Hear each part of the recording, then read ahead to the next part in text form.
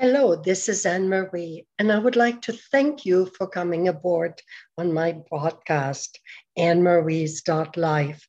And today I would like to talk about Pentecost and the origin of it and nature, and also what does it all mean to us? Or I ought to say, what can it mean to us? Is it an opportunity for us to reflect and to learn from and to become better people?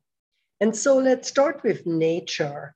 You know, Pentecost means Pfingsten in German, and the peony, the flower, is called in German Pfingstrose. So it is a Pentecostal rose, and it blooms during the Pentecostal season.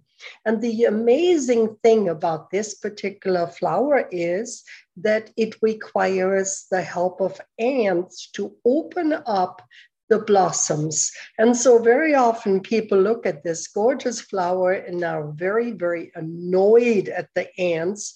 And yet it is the ants that allow the flowers to open. So one needs the other. And so I was today going through the woods and I was collecting different weeds and different flowers and made a gorgeous bouquet of all of the above, like my mother used to do years ago. And she would spend a lot of time to harmonize the domestic flowers with the weeds and with branches of trees, and she would create something spectacular, absolutely spectacular. And so I gave it my little try today, and I like the outcome. It looks lovely. And so I was reflecting on the Pfingstrose of the peony and how gorgeous of a flower that is. And then when we go further, I think back to my church that was over 1,000 years old in Montabaur, Germany. And I loved Pentecost services. Everything was in fire red, which is my favorite color on earth. My sons even say, well, as far as mom, there's only one color, and that is red. Well, that is true. Very, very, very true. And so in that old church, the garments were red and all the decorations were red and the flowers. And so on this wonderful, wonderful Sunday, of course, in June, the sun was bright always, I remember, and the organ music and the trumpets. It was truly a jubilee in my mind. And it was stunning, absolutely stunning. So thinking back of the special music and the special sermons of that day, I have a lot of fond reflections. And so I brought that into this weekend as I was visiting with friends and as I was going to church. And I was also thinking back of something that comes directly from St. Augustine. And he says that the Pentecost day doesn't know an evening because its sun is love, and love never ends. And so when we look at Pentecost, what can we learn from it? So I think about the first thing is, of course, forgiveness. Forgiving ourselves for whatever it is we carry around and forgiving others, because isn't it petty that we hang on to so much stuff? And so yesterday, watching the news and seeing London in its splendor, celebrating 70 years of a jubilee of the Queen, and then looking at the Windsor family, and I think they are worth over $66 billion. And here they go into a church not looking at one another.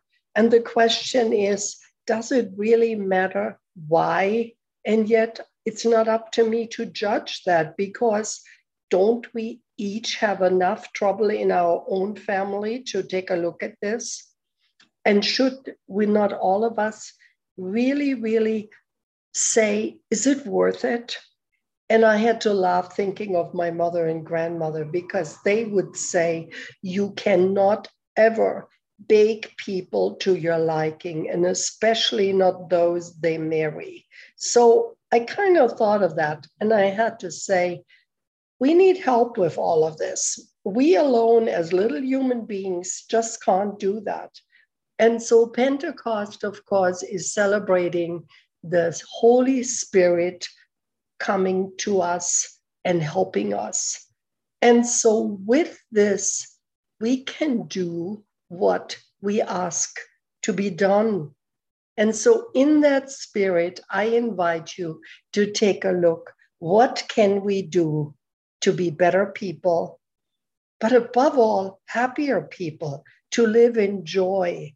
And when I was at church, I saw the 7 large red candles that were lit, and those are in remembrance of the gifts we have received to be grateful for.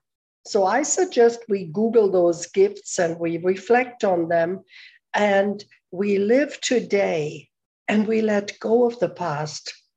And I feel life is wonderful. So let's celebrate it. Let us look at the peony flower. And my assistant, Rachel, said years ago, she said, I would like that we develop a perfume that smells just like the peony. So the first thing I do is I stick my nose in it, hopefully missing an ant, and smell this heavenly scent of the peony. So good luck to all of us in this upcoming week. Take care. And again, thank you for listening. Bye.